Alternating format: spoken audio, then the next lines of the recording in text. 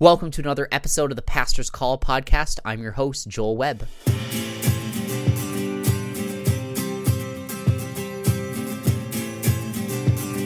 Before we begin today's episode, I just want to thank the sponsor for the show. It's Blue Water Free Methodist Church, where I have the pleasure of serving. We're an intentional community reflecting Jesus to our world. Well, today I'm so excited to have joining me as a guest. He's now a good friend of mine, a fellow student with me at Northeastern Seminary, and also the current lead pastor at New Life Ministries in Endicott, New York. I want to welcome Joe Wickman to the show. Joel, thanks so much for having me. It's great to be here with you. Well, let's get right into it, Joe. I'd love for you just to share with us a little bit about who you are, where you're from, your background, and what you felt your call into the pastoral ministry was. Sure. I grew up in a kind of medium-sized town in upstate New York, outside of Binghamton, New York, and grew up right on the same street my folks grew up in. And so the church that they started taking me to in 1984 is the church that I got saved in, Mom got baptized in, and has really kind of that little neighborhood church impacted the course of my life and our whole family's life. So that church is the church that became New Life, and I'm sort of an oddball in our Free Methodist world because all these years later, I get to pastor the church I grew up in, and that now has a community-wide reach, and we hope someday has a regional reach. All right. So what did so going from there? So now you're in the church that you grew up in, but as part of your story, like when did you kind of feel that call to be a pastor was? I think it was in my late teens when I was starting to have to make life-altering decisions. So it wasn't just who was I going to play with on the playground or, what were my friends going to be like. I started looking down different roads that life could take me. And, I was the typical kid. I grew up in the church. I learned all the Bible stories, but I was looking at the pathway that kind of a lot of my friends and people I cared about were walking.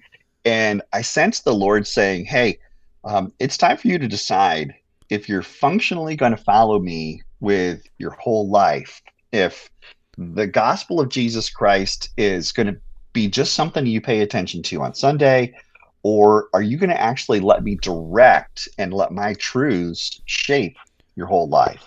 So that came to a head the summer I turned 18, and I got baptized that summer. It's kind of a funny story. I, on my 18th birthday, on June 5th, 1994, I saw a Metallica concert in Syracuse, New York, with all my buddies from the football team in high school.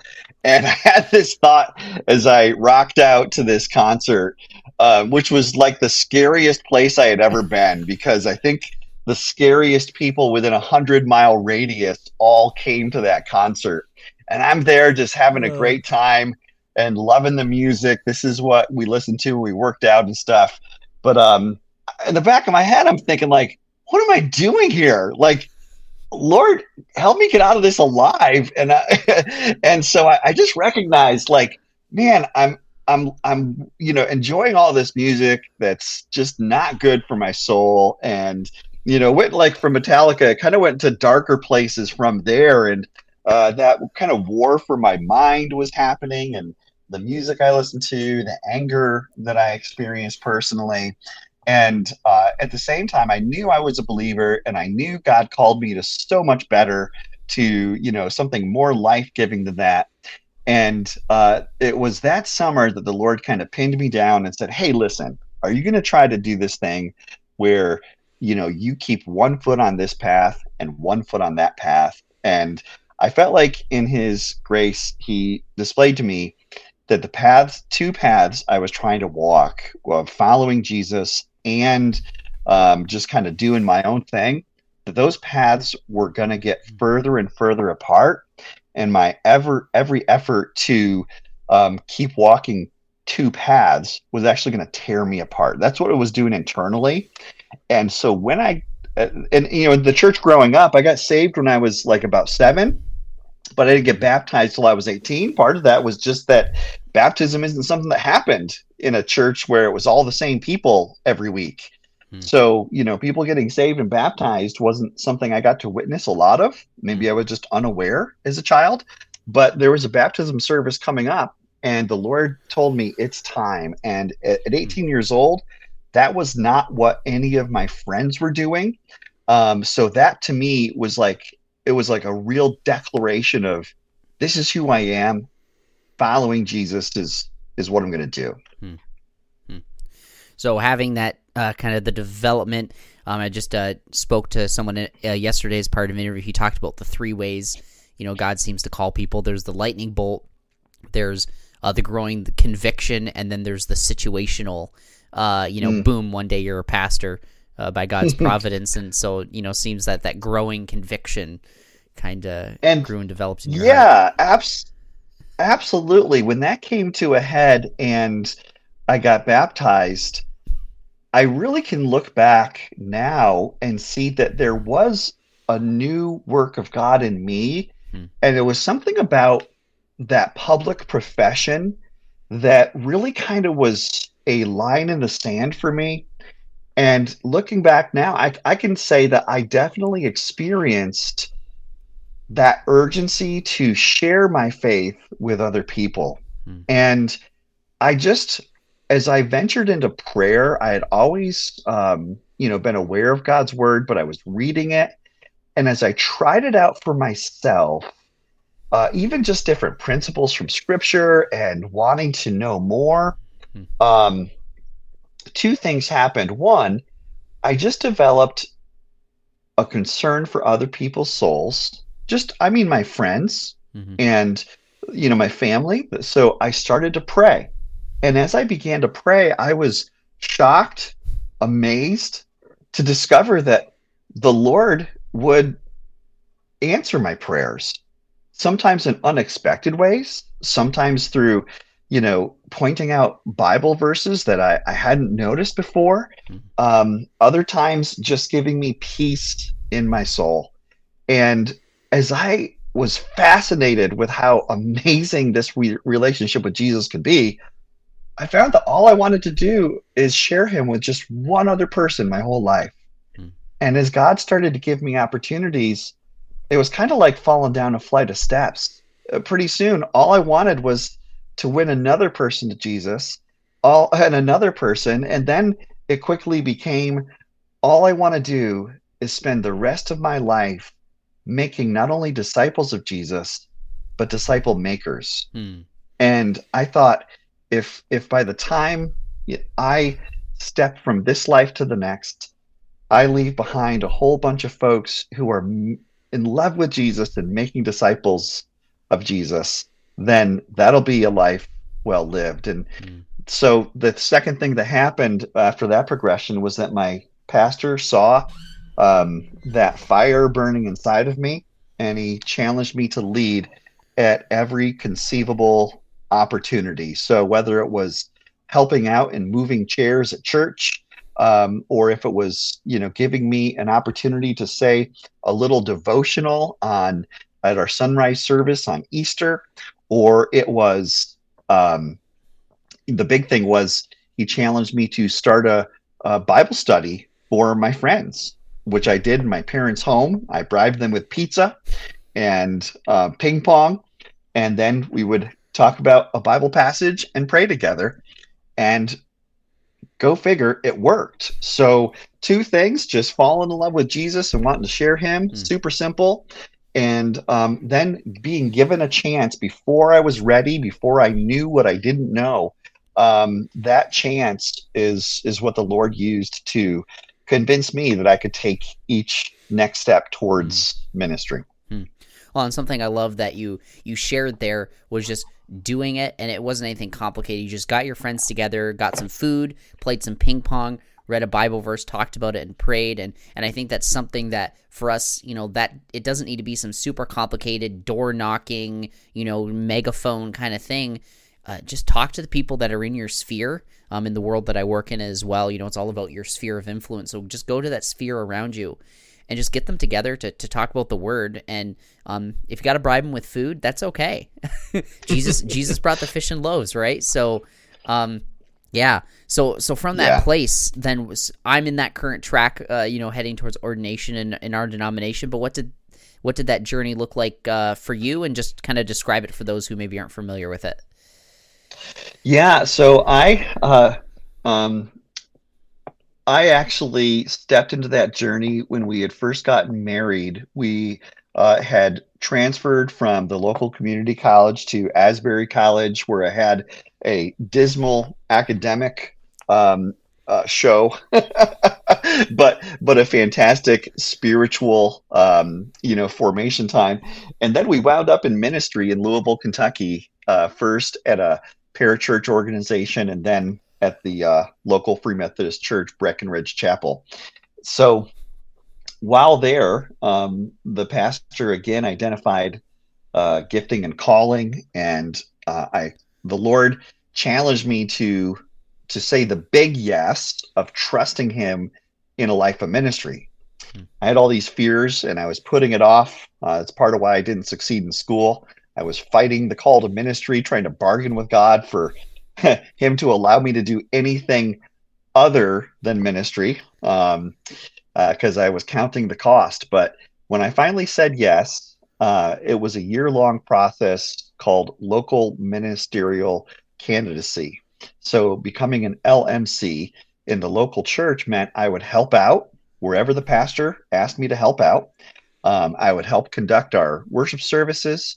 I would learn from him. I would read some books, take a class or two, and just start the formal process of signaling, this is my intent, is to be discipled and just become a learner of how to do day-to-day ministry. So that was the status that I had for the first couple of years of ministry, being a local ministerial candidate. And then eventually, when I was back home and on staff at the church that I'd been hired at, the church I grew up in had grown and hired me as a young staff member at 23. I later became what's called a conference ministerial candidate, which is kind of when I got on the conference's radar, and was, entered into a longer series of development, taking classes, fulfilling my education requirement, and for me, working in ministry and having ministry experiences along the way. So for me, it was really hands-on training. I took that process that's supposed to be altogether 4 years, and I crammed that into a 10-year process. So that part of that was life. Was a young married guy having children with, my wife and I were starting a family. And the other part of that was availability of classes. I had to travel, out to the Midwest, to Indianapolis 3 times, to Michigan, to Illinois, and take time off of a full-time job to take, some of my ordination classes, and then do others. The internet classes weren't a thing. It makes me sound dated, but it was a challenge to fulfill all those requirements while working in full-time ministry, and for part of that, full-time secular employment. So yeah, I took a long way around, and finally got ordained in 2009, which is 10 years after I became a local ministerial candidate. Okay. So, from that more extended process then, obviously still invested in and involved in ministry, what do you think that those experiences provided you then, that maybe someone just straight in school coming right into the pastorship then might not have gotten? Yeah, deep disappointment would be number one. Followed by disillusionment, despair, and the necessary process of being broken in order to understand that my intelligence, my hard work, and all of the things that I thought I was bringing to the equation are going to be far short of what I need. And I think what the Lord, whether you take the Bible college seminary and into a church track, or you kind of do the around the horn track that I took, regardless of what that looks like, what the Lord eventually will do, I'm convinced, and anybody he wants to use in ministry, is provide opportunities for us to experience legitimate suffering for the sake of the formation of Christ in us and for the effectiveness of the gospel ministry through us.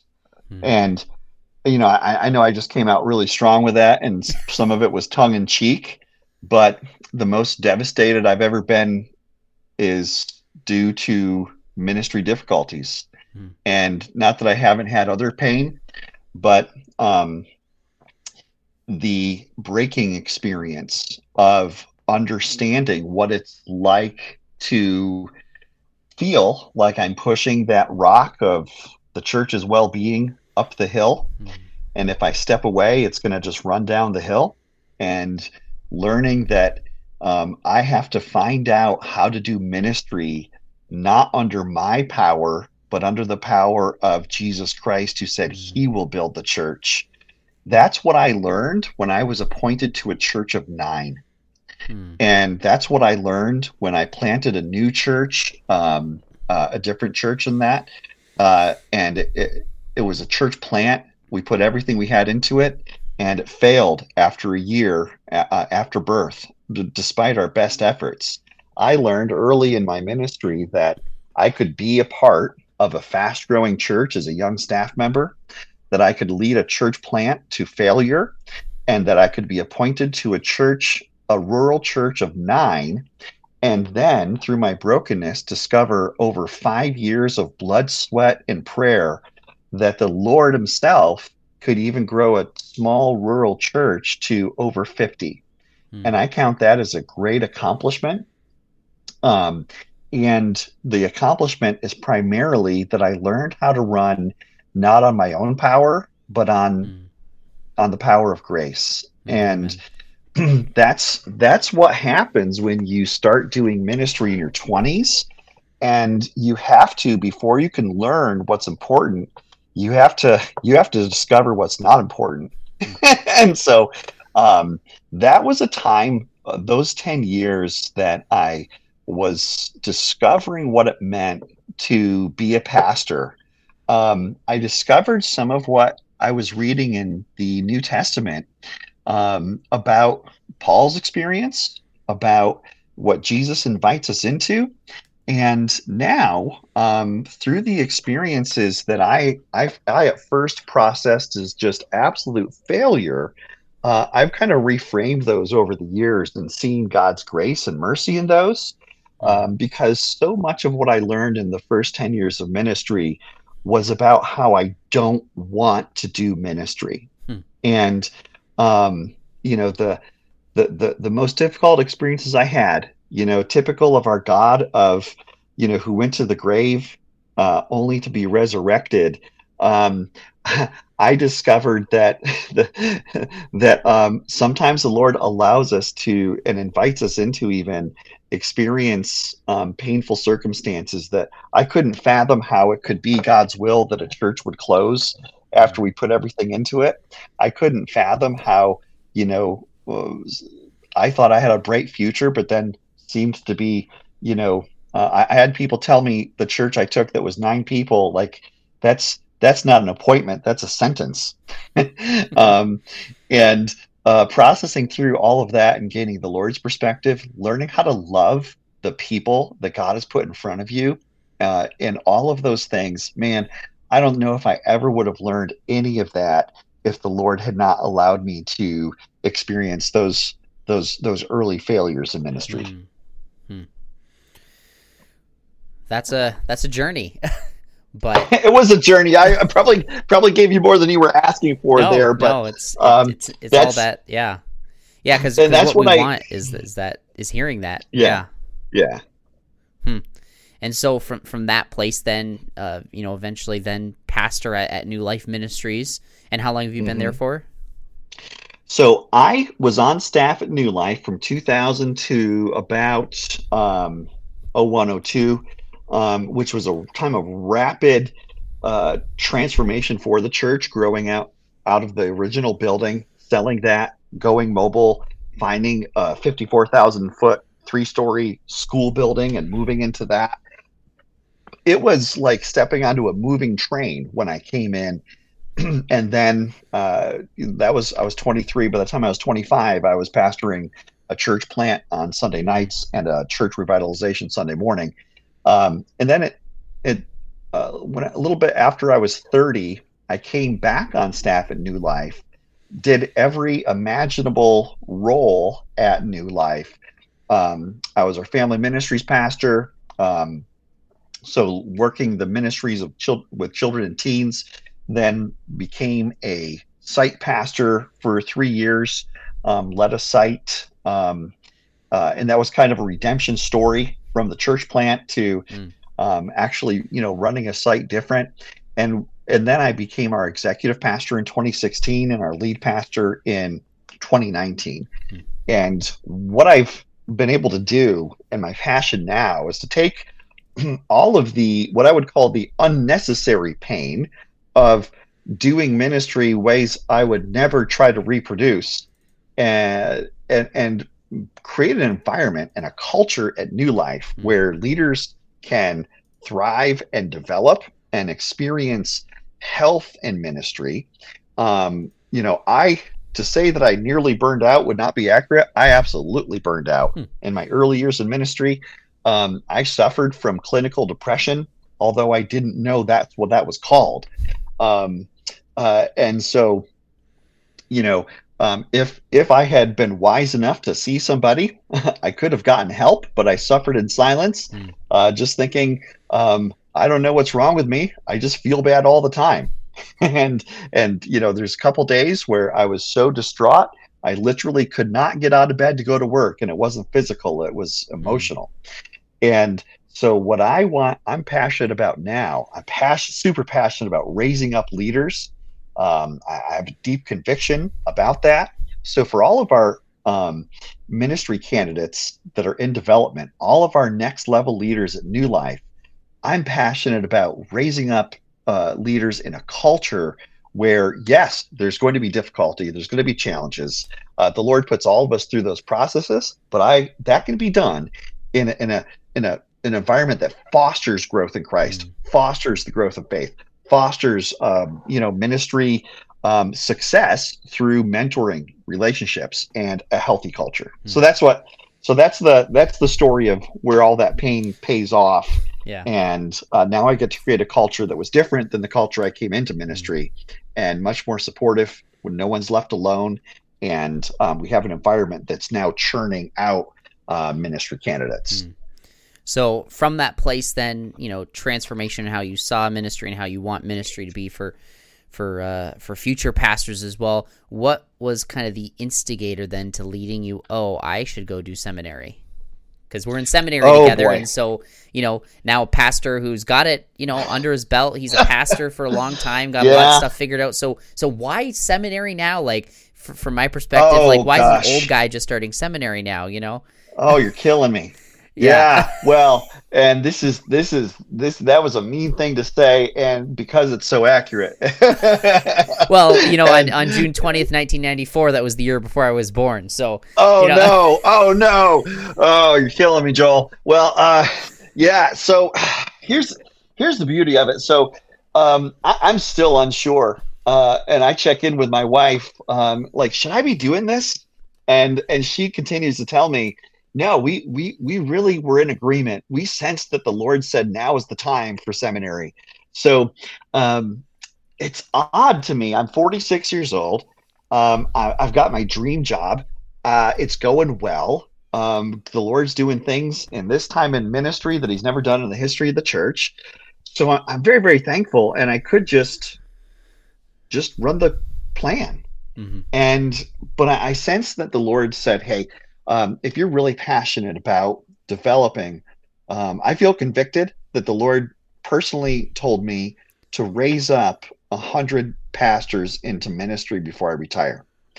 And this next month, in 2 weeks, number 4, after 24 years of ministry, number 4 will be ordained.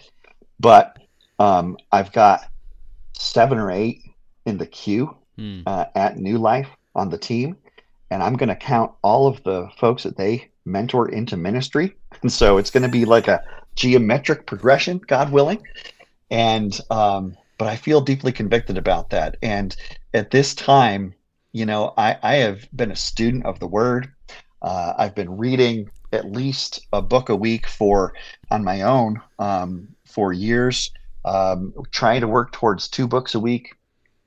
But I understand that there is learning that I can gain access to that's going to challenge me, and my ability to communicate in written and spoken form can only be sharpened by applying myself to the academic discovery process and submitting my work to more than a congregation, but a committed group of Christ followers who have committed to be learners alongside of me. So I question whether this is sane. I've got 4 children, 2 are out of the house. They've successfully launched, praise God, but we're still raising 2 girls who are currently in 8th and 10th grade. And it's too much. It really is. But it's a good experience to expand not only my base of knowledge, but my functional ability to communicate the gospel. And that's really long-term what I, am in this for. Well, and I just know, from our discussions, getting together regularly and talking, even just our outlook and our perspective on, what Scripture's saying about the world has been vastly improved and filled with hope. At least I know for myself, and, I know for you as well, just, maybe looking at things differently and kind of readjusting, not that things that we believed were wrong, but, they were maybe like a half step off. I would definitely say some of the things I believe are wrong. Yeah. What I didn't expect, Joel, is I expected to be in this seminary thing. So long ago, I divorced myself from the idea that seminary made pastors. That I believe that's the church's job. Seminary provides theological education. I think that's what the folks at Northeastern Seminary are very clear about. That talking to Doug Cullum over the years, he's said before, it's the church's job to make and train pastors. It's the seminary's job to provide theological education. And while I am going to be learning about ministry at this stage of the game, I don't need to. That's not what I'm there for. I'm constantly growing through other training, through other sources in that. But what I am deeply valuing and didn't expect is that turns out seminary was immediately helpful. I had not planned on this. I thought this would be a long-term investment, and the subject matter that you and I are in class together on, that subject matter pertained and has informed a whole series that I have preached in the church. And I find even in my pastoral care, day to day, talking to the regular folks who are part of the church, I can hear myself bringing content to help others that's informed by what we're learning in just my first semester of seminary. So I sort of had dimmed my hopes of this. I thought this is just going to be fuel in the tank. This is going to be new learning, and someday it'll be applicable when all of the connections are made. I wasn't prepared for it to be immediately applicable, but I've been delighted to find out that it has been. Well, wonderful to hear, and look forward to continue to do classes with you. There's a Charles Spurgeon quote. There's a Charles Spurgeon quote I love. He talks about living in the Bible, but reading many good books, and we're transformed, changed by the Holy Spirit through the Word of God. But what have been one or some of those good books that you've enjoyed, appreciated, or have been really helpful to you? Yeah, I absolutely am glad that somebody told me early on, leaders are readers. And the Bible is my everyday for all time. Like John Wesley said, I am a man of one book, but he also wrote dozens of books, and he read hundreds, so if not thousands. So yeah, I have a little bit of an Amazon habit. It's a known thing. It might be my worst vice, um, but I'd say early on. Um, Robert Coleman's The Master Plan of Evangelism changed my life. In that book, I've been through it 4 or 5 times over the years. But when I was a local ministerial candidate, just trying to discover what a call to ministry might be, I read that book, which described Jesus' intentional time with his disciples and how Jesus spent perhaps, if the gospel texts are evidence, he spent perhaps 75-80% of his time with the 12. So the functional time in ministry Jesus spent, he ministered to the masses, but he intentionally poured himself into a few. And it's easy to get disconnected from that reality when you're in the weekly churn of Sunday's coming, because you're thinking about how are we presenting on Sunday? How are we going to lead the whole church? And then how are we going to run the programs? And right now, 24 years into ministry, I found myself leading, which is good. I'm, leading the executive team. I have, 3 staff members I primarily pour into.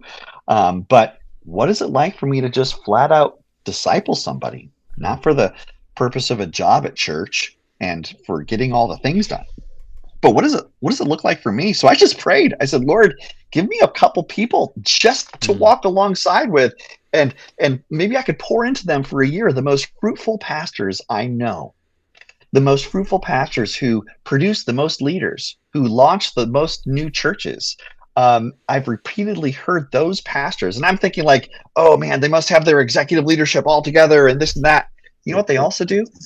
They walk alongside 1 or 2 people for a year, discipling them with the expectation that that person's going to turn around and disciple someone. So I prayed that prayer in January, and a month later, I looked and the Lord pointed out to me, I just gave you 2 people to disciple. So I'm meeting with those people one-on-one. It takes some time. It's not efficient. But you know what? Over time, I'm confident that these 2 men that the Lord gave me are going to turn around. They're experiencing deep transformation. They're getting involved in the ministry of the church. They're attending groups. But my personal pouring into them is going to produce fruit as they turn around and make disciples with what I've poured into them. So all that's to say, Robert Coleman's Master Plan of Evangelism, and there have been many, many other books that have just shaped and reshaped my life. That's one that early in ministry really kind of shaped my perspective for multiplication through discipleship. Well, definitely a book to add to my list for my Amazon habit as well, as I'm sure my wife will attest to.